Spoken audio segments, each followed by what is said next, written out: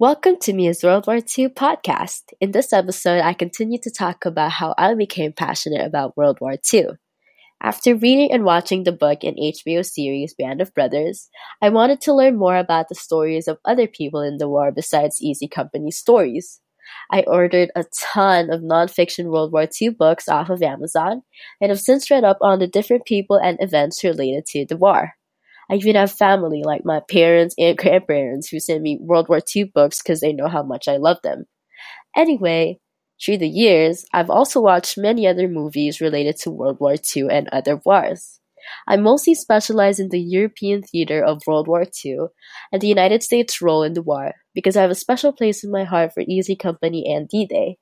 I haven't stopped watching war films or ordering books off of Amazon and buying books from secondhand bookstores. War isn't just about the people who fought in the war, although they are a big part of it.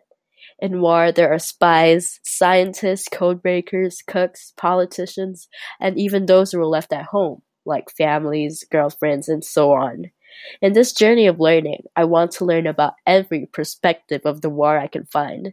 And I'm really grateful to have found YKYZ and to have a platform to talk about this passion of mine with all of you, and to actively learn more about it.